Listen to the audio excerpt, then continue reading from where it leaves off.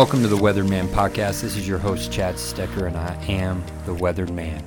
I'm just a humbled man pleading to a broken world, y'all. I always have a lot to say, but hopefully today is exactly what you need to hear. And I've got good news. I don't have a lot to say today, and it's going to exactly be what you need to hear. I thought about this when I began the podcast, that every so often I would actually put somebody else's podcast in there as a special podcast or a sermon that has meant a lot to me throughout the years. And due to some unforeseen circumstances, I'm not going to be able to put out a new podcast concerning drama this week, and we'll pick up on episode 9 this next upcoming week. But in 2011, as I was beginning a process of preparing to actually become a pastor and just really studying the Word and spending a lot of time and having a season where I spent a lot of time reading every book I could read and reading the Word of God like never before and listening to sermon after sermon, anything I could get my hands on. I came across a man that was sort of unknown at that point within the masses, but within the Southern Baptist denomination he was Paul Washer. And he has this sermon that he gave to a huge youth conference for the Southern Baptists concerning salvation. And while he and I might not agree on everything concerning Scripture, we agree on what matters: Jesus and our salvation through his death and resurrection. And he gives a very unique message concerning salvation in the Western church, Americanized culture, church. And I really want you to listen to this and grab a hold of it. This podcast is going to be a little bit longer than normal. I think I got the sermon down to about 40-something minutes. But I really want you to take the time and listen to this. This is going to create a lot of good talking points for us and a lot of good discussion in the future. And I just want to give you something that he gave that I couldn't replicate. This is something that is an amazing thing. He gave it back in 2006, and I listened to it for the first time in, I believe, like March of 2012. And it affected me tremendously. It affected how I gave sermons. It affected how I studied the Word. It affected how I looked at myself and looked inwardly instead of outwardly, where I am constantly looking into my life to see if it matches up with Scripture and matches up with the Logos Word of God and the Rhema Word of God together. And I'm constantly looking up and basing my life not off of other Christians to see how well I am doing, to see how my faith is growing, but Jesus Christ himself. And so I want you to just take the time and listen, be blessed, enjoy this sermon, but I promise you, it's going to rock you to your core. It's going to make you feel awkward at times. It's going to make you feel maybe even upset at times because it goes against everything Western culture says salvation is. And so, without further ado, Paul Washer and the youth sermon that rocked the people. I will be teaching from Matthew chapter 7. If you have your Bibles, follow with me. Matthew chapter 7. Verse 13, Jesus said, "Enter through the narrow gate, for the gate is wide and the way is broad that leads to destruction, and there are many who enter through it. For the gate is small and the way is narrow that leads to life, and there are few who find it. Beware of the false prophets who come to you in sheep's clothing, but inwardly are ravenous wolves. You will know them by their fruits. Grapes are not gathered from thorn bushes, nor figs from thistles, are they? So every good tree bears good fruit, but every bad tree bears bad fruit. A good tree cannot produce bad fruit, nor can a bad tree produce good fruit. Every tree that does not bear good fruit is cut down and thrown into the fire. So then you will know them by their fruits. Not everyone who says to me, 'Lord, Lord,' will enter into the kingdom of heaven, but he who does the will of my Father who is in heaven will enter. Many will say to me on that day, 'Lord, Lord, did we not prophesy in your name, and in your name cast out demons, and in your name perform many miracles?' Then I will declare to them, 'I never knew you. Depart from me, you who practice lawlessness. Therefore, everyone who hears these words of mine and acts upon them may be compared to a wise man who builds his house on the rock. And the rain fell, and the floods came, and the winds blew and slammed against that house, and yet it did not fall, for it had been founded upon the rock. Everyone who hears these words of mine and does not act on them will be like a foolish man who built his house on the sand. The rain fell, and the floods came, and winds blew and slammed against the house, and it fell, and great was its fall. I stand here today. I'm not troubled in my heart about your self-esteem. I'm not troubled in my heart about whether or not you feel good about yourself, whether or not life is turning out like you want it to turn out, or whether or not your checkbook is balanced. There's only one thing that gave me a sleepless night. There's only one thing that troubled me all throughout the morning, and that is this. Within 100 years, a great majority of people in this building will possibly be in hell. And many who even profess Jesus Christ as Lord will spend an eternity in hell. You say, Pastor, how can you say such a thing? I can say such a thing because I don't do my Christian work in America. I spend most of my time preaching in South America, in Africa, and Eastern Europe. And I want you to know that when you take a look at American Christianity, it is based more upon a godless culture than it is upon the Word of God.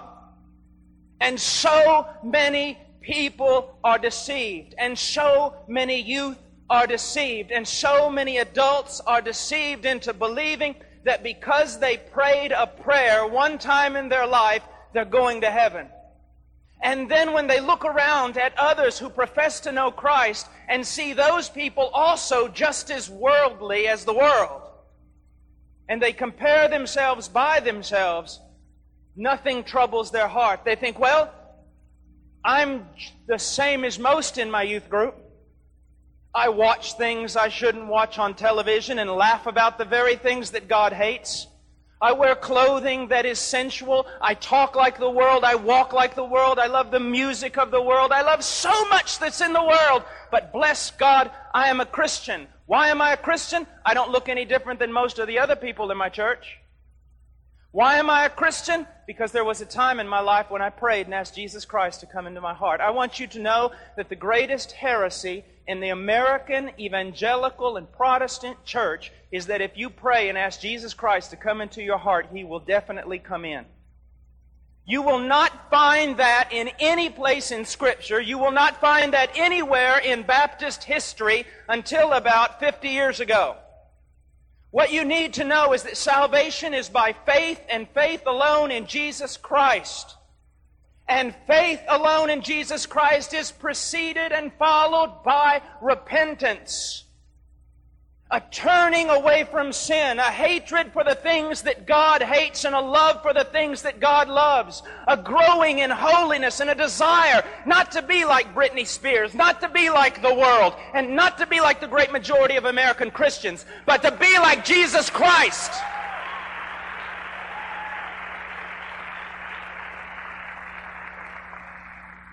I don't know why you're clapping. I'm talking about you. I didn't come here to get amens. I didn't come here to be applauded.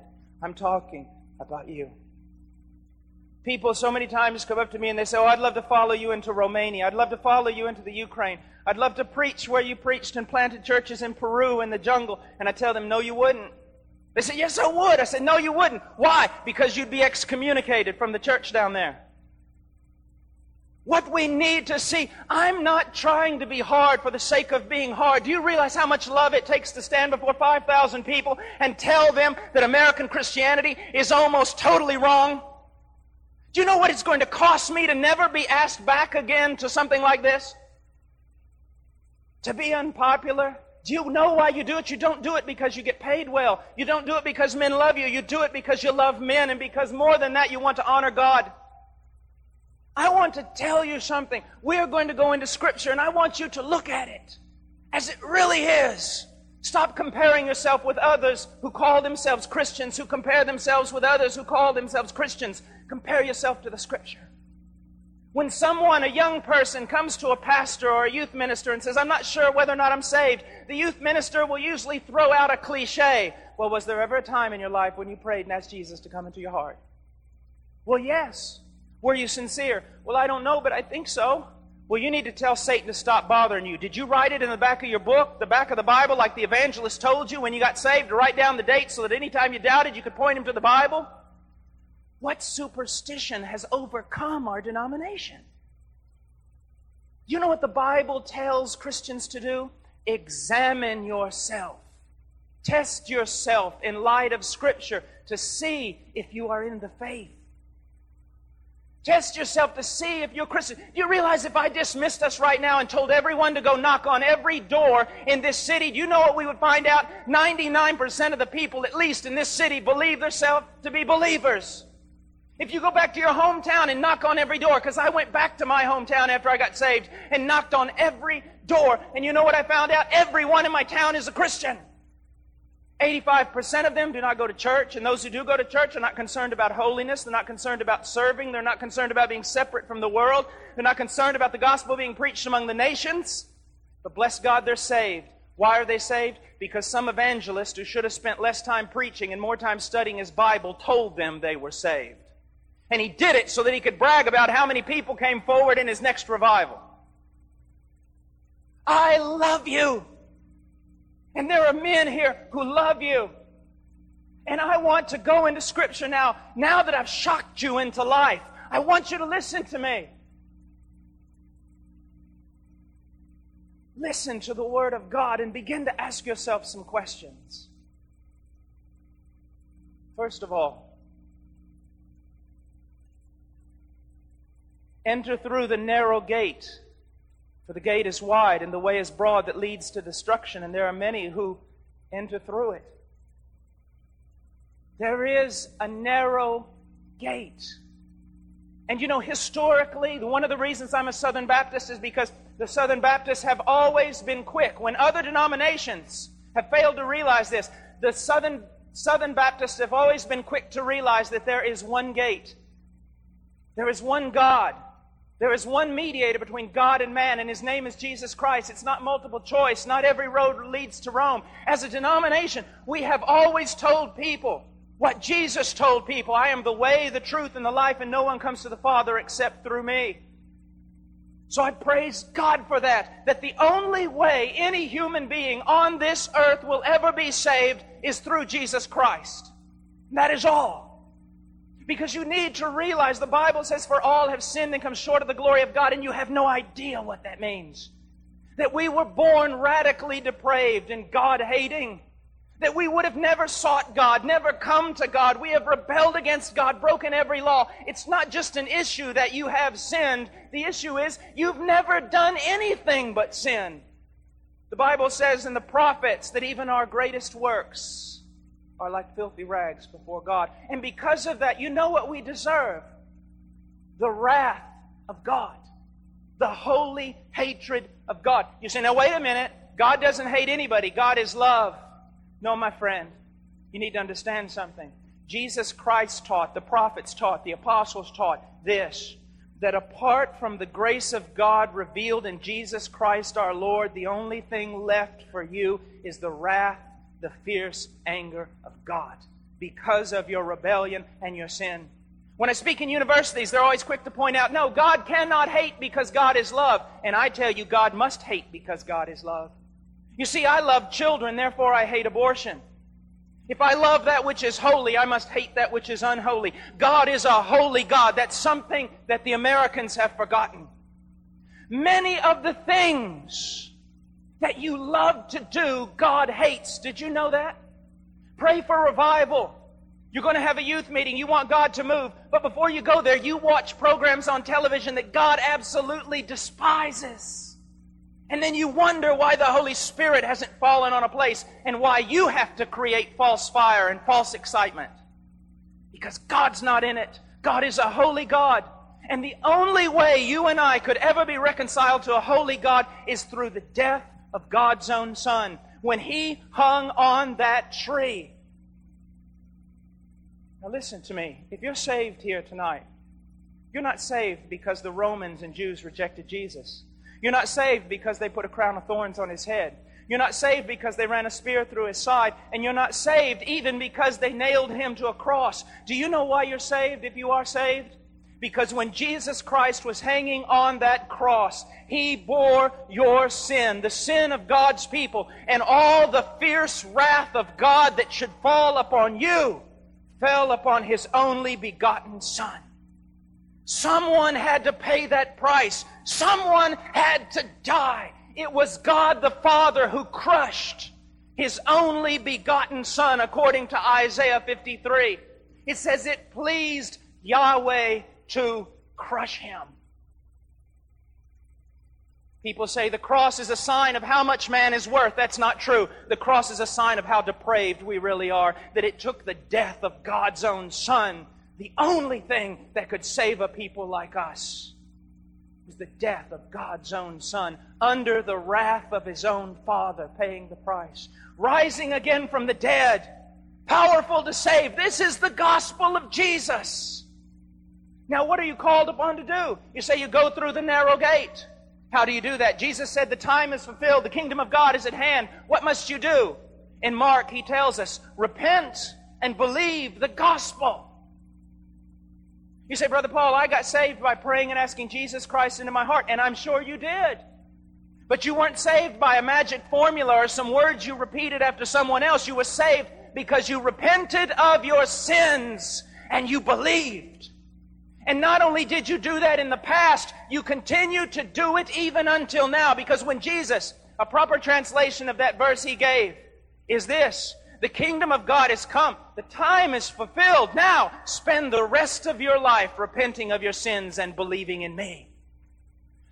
Conversion is not like a flu shot. Oh, I did that. I repented. I believed. The question is, my friend, are you continuing to repent of sin? Are you continuing to believe? Because He who began a good work in you will finish it. He will finish it. Now, we as Southern Baptists preach that you're supposed to go through that one and only gate, which is Jesus Christ. But we as Southern Baptists have forgot something. And I want youth ministers and pastors and everyone to listen to me. Parents, we have forgot a very important teaching in the gospel. It says that not only the gate is narrow, it says the path is narrow. What we basically do is lead someone to Christ, lead someone in a prayer, and then they spend the rest of their life living just like the world. And if you deny me on this, I can bring the statistics to prove you wrong. Gallup poll, Barnum polls, every kind of poll you can possibly look at, when it questions the morality of the church in America against the morality of those who claim to be lost in America, the polls find no difference. Now, that is statistics. Has nothing to do with religious interpretation. Those are statistics. Book after book is being churned out by theologian and philosopher and sociologist alike. What has happened to the church? We find out that abortion in the church is just as prevalent as outside in the world. We find that divorce is just as prevalent. We find that immorality. You know as well as I do, there are youth here right now who are practicing immorality and yet worshiping God in the same breath. You know there are youth here that are doing drugs and yet coming to youth group. You know, watching and doing things that are not appropriate for a Christian, and yet they're coming to the youth group, believe themselves satisfied, believe themselves saved, and no one is saying anything except this: they're carnal Christians. They're really Christians, they're just carnal. That was a doctrine that started in a Baptist seminary that is not a Southern Baptist seminary several decades ago. It is not biblical, and it is not historical. My dear friend, there is no such thing as a carnal Christian. You say, now wait a minute, Brother Paul. 1 Corinthians chapter 3. Are ye not carnal? Paul said that. No. That's what Paul said.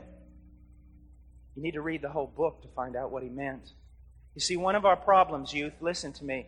Most of our Christianity is based on cliches that we read on the back of Christian t-shirts. Most of our Christianity comes from songwriters and not the Bible. Most of what we believe to be true is dictated to us by our culture and not by the Bible. The Bible never teaches that a person can be a genuine Christian and live in continuous carnality and wickedness and sin all the days of their life. But the Bible teaches that the genuine Christian has been given a new nature.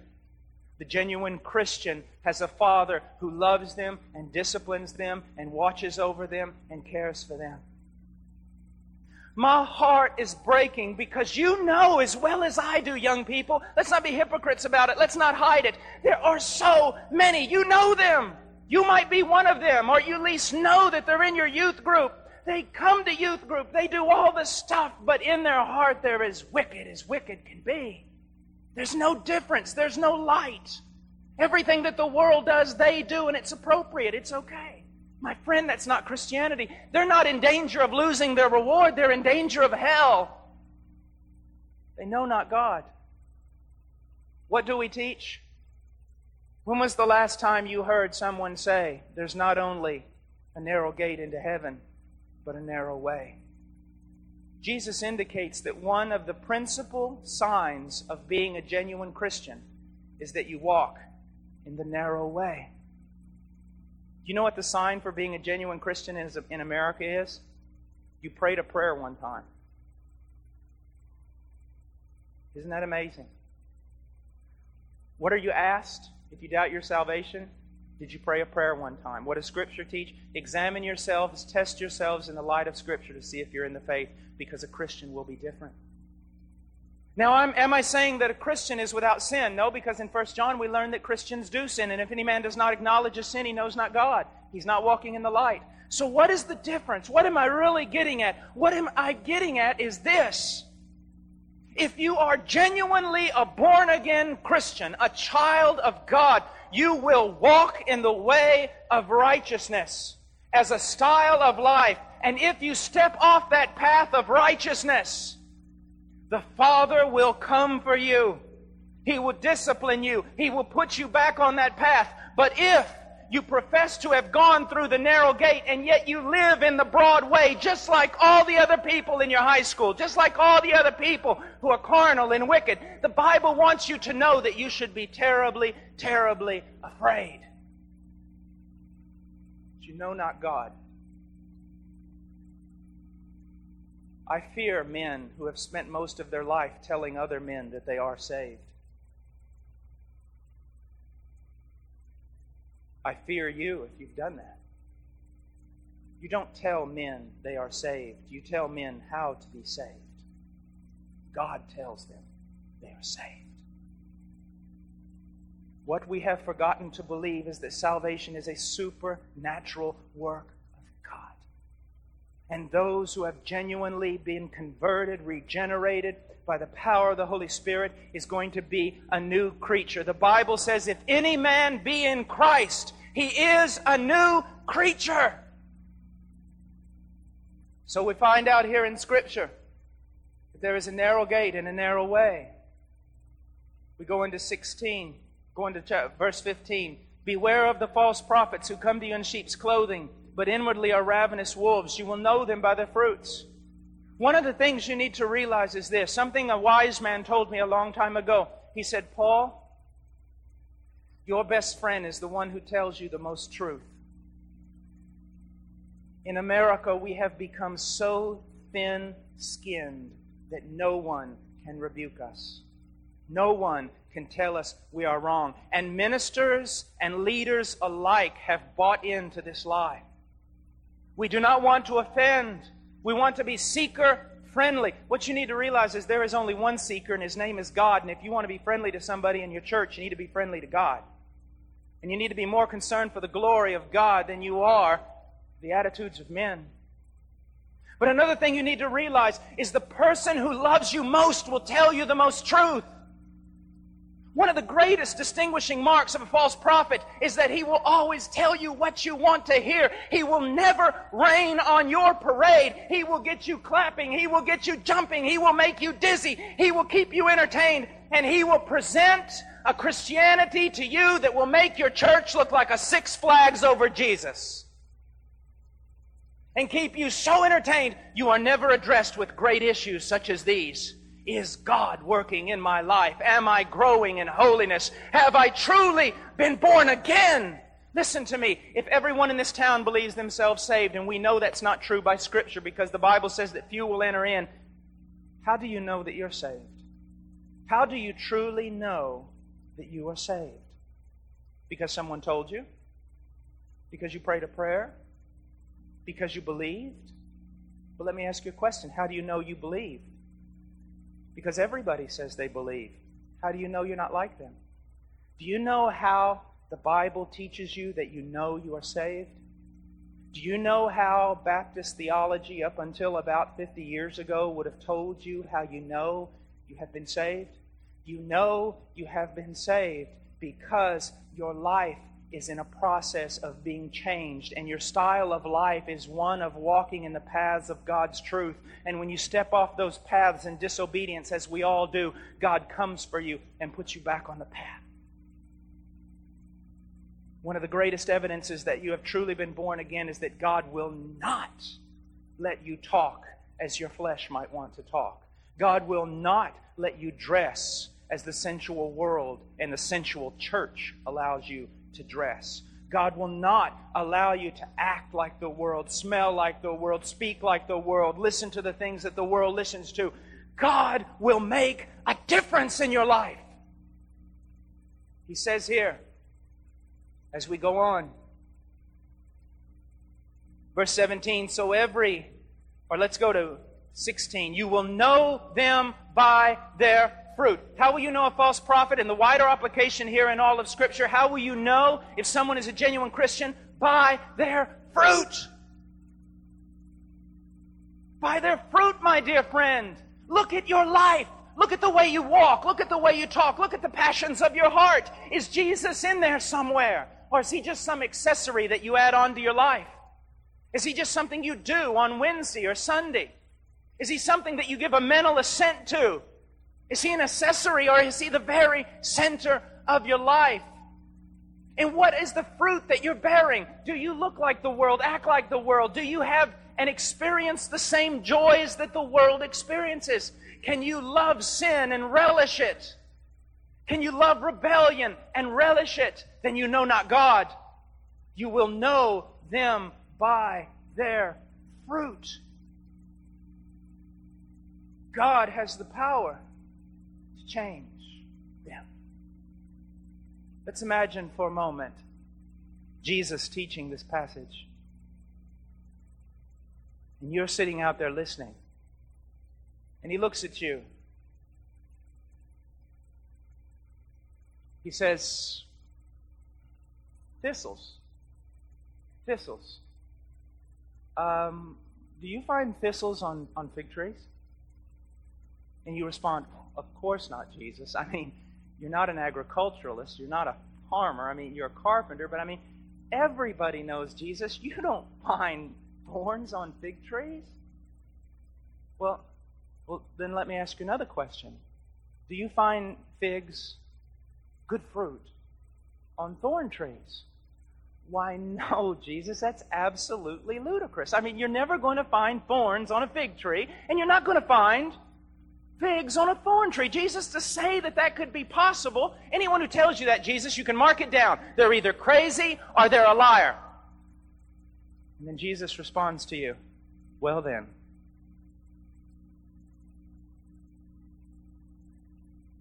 those who call themselves my disciples and bear bad fruit, would not it be the same to say that they were either lying or out of their mind to make such a statement?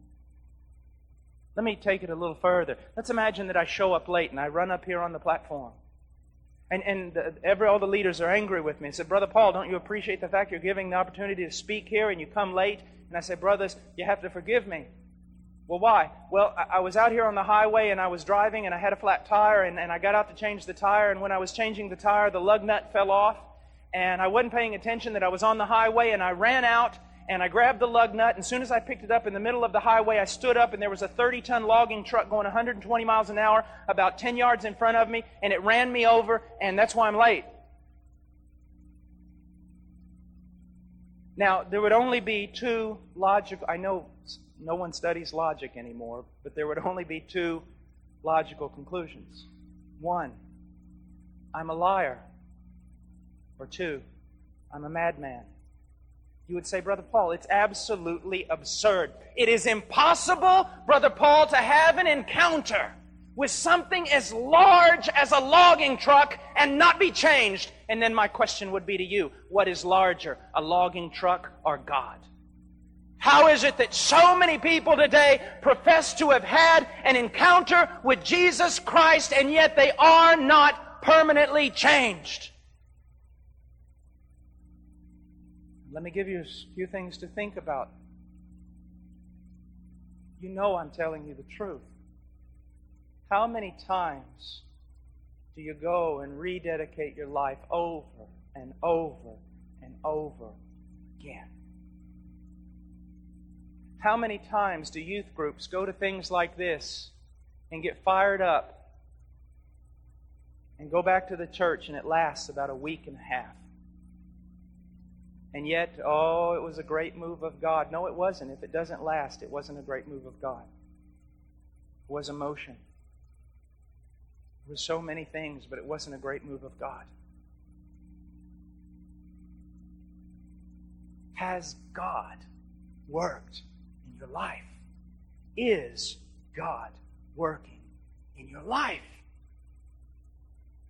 You will know them by their fruit. You will know them by their fruit. Now we go on. Verse 19, every tree that does not bear good fruit is cut down and thrown into the fire. So then you will know them by their fruit. Look at this. You need to understand something about Hebrew literature. When you and I want to emphasize something, do you know what we do? We raise our voice. If we're writing, we put it in bold letters or we capitalize it. But to a Jew, it's different. When he wants to emphasize something, he repeats it, and he repeats it. That's why you find Hebrew parallelisms in the book of Proverbs. The wicked shall not live in the land. The wicked shall be destroyed. He's saying the same thing, just in a different way to give greater emphasis. That's what Jesus is doing over and over again here. You will know them by their fruit. You will know them by their fruit. You will know them by the path that they walk in. You will know them by their fruit. You will know them by their fruit. And he says, anyone who does not bear good fruit is cut down and thrown into the fire. What is he talking about? My dear friend, he is talking about the judgment of Almighty God that will one day fall upon the world. That will one day fall, possibly upon you. Oh, dear friend, I cannot look into your heart. I am so easily deceived by my own heart. But there is one who is not deceived. There is one who is not deceived, and he's not deceived by a contemporary Christian culture. He knows. You will know them by their fruit. Then he goes on. He says this. Verse 21, not everyone who says to me, Lord, Lord, will enter the kingdom of heaven, but he who does the will of my Father who is in heaven will enter. Do you know what your profession of faith in Jesus Christ is worth? Absolutely nothing. Yes. Did you read that passage? Study it. Not everyone who comes to me and says, Lord, Lord, not everyone who professes, Lord, Lord, will enter into the kingdom of heaven. There are many people who are going to profess Lord, Lord, but they are not going to enter into the kingdom of heaven. My dear, precious child, are you one of them? Lord, Lord. Now, again, let's go back to Hebrew literature. He said, Lord, Lord. He didn't say Lord. He said, Lord, Lord. What does that mean? This fellow who is making this profession, he is not someone who just all of a sudden decided it's judgment and I better profess Him to be Lord. This is a person who emphatically declares to other people that Jesus Christ is Lord. He walks around saying, Lord. He dances up in front while the musicians are playing saying, Lord. He sings the songs, Lord. But Jesus said to him, depart from me, I never knew you.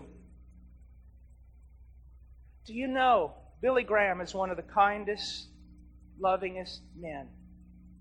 Yet Billy Graham has said he believed that a great majority of people who attend Bible-believing churches are lost. He said that he would be happy if even 5% of all the people who made professions of faith in his campaigns were even saved.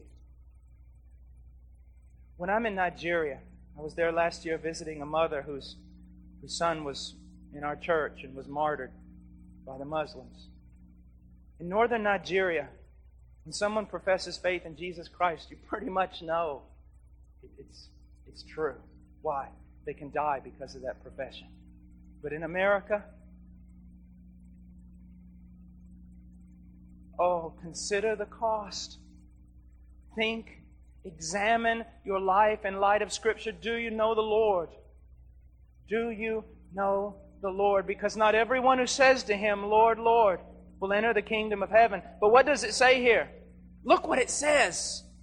Not everyone who says to me, Lord, Lord, will enter the kingdom of heaven, but he who does the will of my Father who is in heaven. What is the sign that someone has become a genuine Christian? I wish that we would start teaching this again. What happened to our theology? What happened to our doctrine? What happened to our teaching? It went right out the window. No one wants to study doctrine anymore. They just want to listen to songs and read the back of Christian t-shirts. What happened to truth? Truth tells you this. The evidence, the way that you can have assurance that you are genuinely a born-again Christian is that you do, as a style of life, the will of the Father. You say, oh, you're talking about works. No, I'm not. I'm talking about evidence of faith. And it goes like this. Your profession of faith is no proof that you're born again because everybody in this whole country professes faith in Jesus Christ. Barnard tells us that 65 to 70% of all Americans are saved. Born-again Christians. Most godless country on the face of the earth. Kill 4,000 babies a day, but bless God, 70% of us are born again. How do you know that that faith you have is not false? A style of life that is concerned about doing the will of the Father, that practices the will of the Father, and when you disobey the will of the Father, the Holy Spirit comes and reprimands you, either personally, through the written Word of God, through a brother or sister in Christ, and God puts you back on the path again. If you're a genuine Christian, you cannot escape Him. Let me give you an example. If I was your pastor, and you were, let's say, 14 years old, and I came back from preaching at 1 o'clock in the morning, and I saw you standing out there in a park or on a corner with a bunch of hoodlums doing things you shouldn't be doing, and you were a member of our church, I would tell you, get in the car. I would take you home to your father. I wouldn't be mad at you, I'd be mad at your father. I would tell him, sir, you are a derelict father, that you would allow your child to be out in such circumstances. I want you to know something. God is not a derelict father. If you can play around in sin, if you can love the world and love the things of the world, if you can always be involved in the world and doing things of the world, if your heroes are worldly people, if you want to look like them and act like them, if you practice the same things they practice, oh my dear friend, listen to my voice. There's a good chance you know not God and you do not belong to Him. Now, bring this to close. Verse 22, many will say to me on that day, Lord, Lord, did we not prophesy in your name? And in your name cast out demons, and in your name perform many miracles. And then I will declare to them, I never knew you. You say the most important thing on the face of the earth is to know Jesus Christ. That is not true. The most important thing on the face of the earth is that Jesus Christ knows you. I'm not going to get into the White House tomorrow because I walk up to the gate and tell everybody I know George Bush. But they will let me in if George Bush comes out and says, I know Paul Washer. You can profess to know Jesus, but my question for you, do you know Jesus? Does Jesus know you? And look how he describes the lost man here. He says, depart from me, you who practice lawlessness. In Greek, anomia. A negative particle, not. Word nomos, law. No law. And this is what it means. Let me give you an accurate translation of this. Depart from me. Listen to me. If I could come out there and hug you while I was telling you this, I would. Listen to me. He says, depart from me, those of you who claim to be my disciples, who confessed me as Lord, and yet you live as though I never gave you a law to obey. I just described a great majority of North American Christianity. If anyone starts talking about law, if anyone starts talking about biblical principles on what we're supposed to do and not supposed to do, how we're to live and not supposed to live, everyone starts screaming legalists. Legalists. But Jesus said, depart from me, those of you who lived, you called me Lord, but you lived as though I had never given a law. In American Christianity today, pass through the gate, praise God, live like the rest of the world, and it's okay, you're just carnal, maybe one day you'll come back. Do you know what happens because of our bad evangelism? We have gazillions of children saved in Vacation Bible School. When they hit 15 years old, they enter into the world and live like demons, a great majority of them. And then when they're around 30, they come back and rededicate their life. Maybe they just got saved. Because, folks, it's more than just telling someone you're saved because you acknowledge that Jesus is Lord. Satan acknowledges that Jesus is Lord. Is your life in a process of change? And then he drops down, he talks about two people, two foundations. Do you know what this passage in contemporary... See, it's important to study theology and it's important to study history. The contemporary interpretation of this passage about the rock and the sand is basically like this. If you're a Christian, you need to build your life upon the rock. Because if you build your life upon the sand, you'll be an unhappy Christian and your life won't go right. That is not what Jesus is teaching, and history backs me up on it. It was hardly ever interpreted that way. Do you know what the interpretation is? It goes like this. There are two ways. There's a narrow way and a broad way. Which one are you on? There are two types of trees. There is a good tree that bears good fruit and is going to heaven. There's a bad tree, and you know it's bad because it bears bad fruit and it's going to hell. It's going to be cut down and thrown into the fire. There are those who profess Jesus as Lord, and they do the will of the Father who is in heaven. And there are those who profess Jesus Christ as Lord, and they do not do the will of the Father who is in heaven, and they go to hell. Not because of a lack of works, but because of a lack of faith demonstrated by the fact that they had no works. And then he goes on. This is not two Christians building their house on two different foundations. No, this again is a saved man and a lost man. The lost man hears the Word of God preached, but he lays no foundation. You cannot see in any way in his life how the Word of God is forming and building and sustaining his life. His life is not... How many people in the Southern Baptist Convention, regardless of all our numbers, regardless of everything we say, if we were to simply take this passage and compare the people to this passage and say, are you building your marriage on the Word of God? Are you raising your children on the Word of God? Are you doing your finances on the Word of God? Are you living, separating yourself from the things of this world based upon the Word of God? How many would be able to answer positively? No. None of that. I profess Jesus. He's my Savior. My Sunday school teacher told me so. Oh, I know, like Leonard Ravenhill, an acquaintance of mine, before he passed on, used to say, I preach in a lot of Baptist churches once.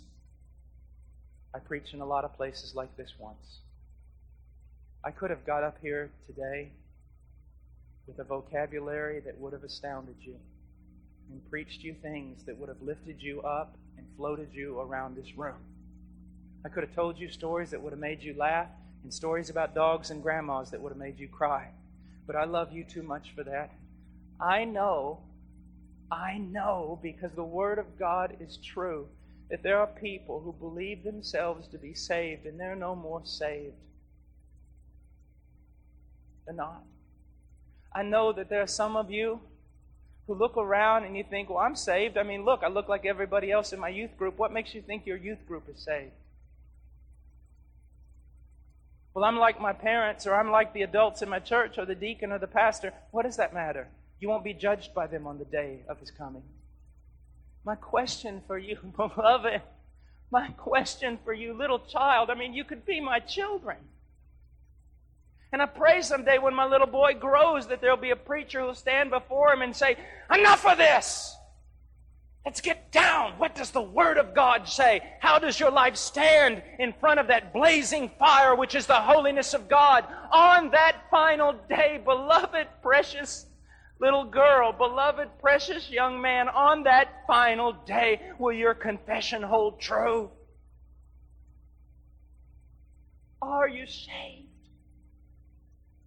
And I'm not talking about, well, I think I'm saved. You know, there's a way that seems right unto a man, but it leads unto death. Well, I feel in my heart of my hearts that I'm saved. Well, let me ask you a question. Did you ever read that the heart is deceitfully wicked? Who can know it? Shouldn't you go to the testimony of Scripture? Well, I know I'm saved because my mom, my dad, my pastor, everybody else told me I was saved. Well, I'm telling you this. What does the Word of God tell you? We talk so much about being radical Christians. Radical Christians are not people who jump at concerts. Radical Christians are not people who wear Christian t-shirts. Radical Christians are those who bear the fruit of the Holy Spirit. Radical Christians are those who reverence and honor their parents, even when they feel like their parents are wrong. Radical Christians are those who do not, now listen to me, this is going to make you mad. Who do, and I'm talking to boys and girls, radical Christians are those who do not dress sensually in order to show off their bodies. If your clothing is a frame for your face, God is pleased with your clothing. If your clothing is a frame for your body, it's sensual, and God hates what you're doing. Everybody wants to talk about a prophet, but no one wants to listen to him. I'm talking about Christianity. I have spent my life in jungles. I have spent my life freezing in the Andes Mountains. I have seen people die.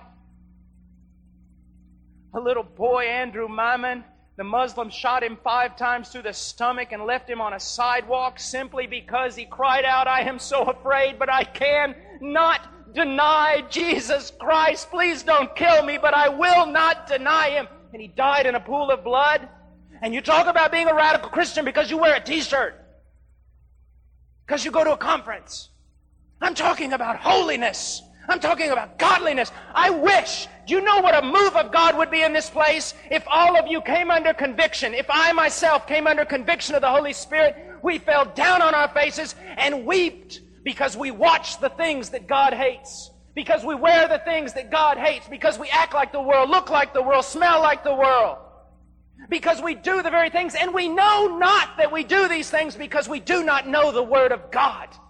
Because even though we claim as a denomination that the Scriptures are the infallible Word of God, basically all we get is illustrations, stories, and quaint little novels. Oh, that God would blow on this place. That we would turn away from our sin. That we would renounce the things that are displeasing to God, and then that we would run to Him, and we would relish Him, and we would love Him. Oh, that God would raise up missionaries. I don't wish the same things your parents want for you. They want for you security and insurance and nice homes. They want for you cars and respect. I want for you the same thing I want for my son, that one day he takes a banner, the banner of Jesus Christ, and he places it on a hill where no one has ever placed the banner before, and he cries out, Jesus Christ is Lord, even if it costs my son his life. Oh, when he's 18 years old, if he says to me the same thing I said when I was a young man, I'm going into the mountains, I'm going into the jungle, and they say, you can't go there, you're insane, it's a war, you're going to die. I'm going. When that little boy puts on that backpack, I'm going to pray over him and say, go. Go. God be with you. And if you die, my son, I'll see you over there and I'll honor your death. Oh, God, let's pray. Let's pray. Oh God, I don't care about reputation. I don't care what men think. I want you to be honored. I want these young people to be saved.